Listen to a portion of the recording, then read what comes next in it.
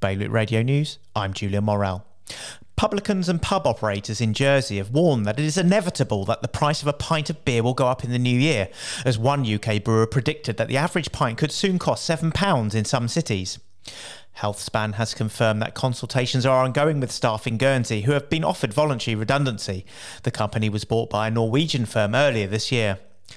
The family, who will live in a stepped 3-storey home on the site of the Water's Edge Hotel, have said that planning approval heralds an exciting new era for Jersey's Bully Bay. Guernsey deputies Neil Linder and Jonathan Lattock want to direct all state's departments to identify opportunities for joint working with Jersey, which could generate revenue savings or efficiencies in the coming years.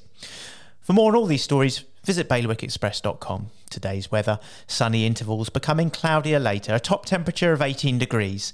The next high tide is around 9:15 this evening. Bailiwick Radio News.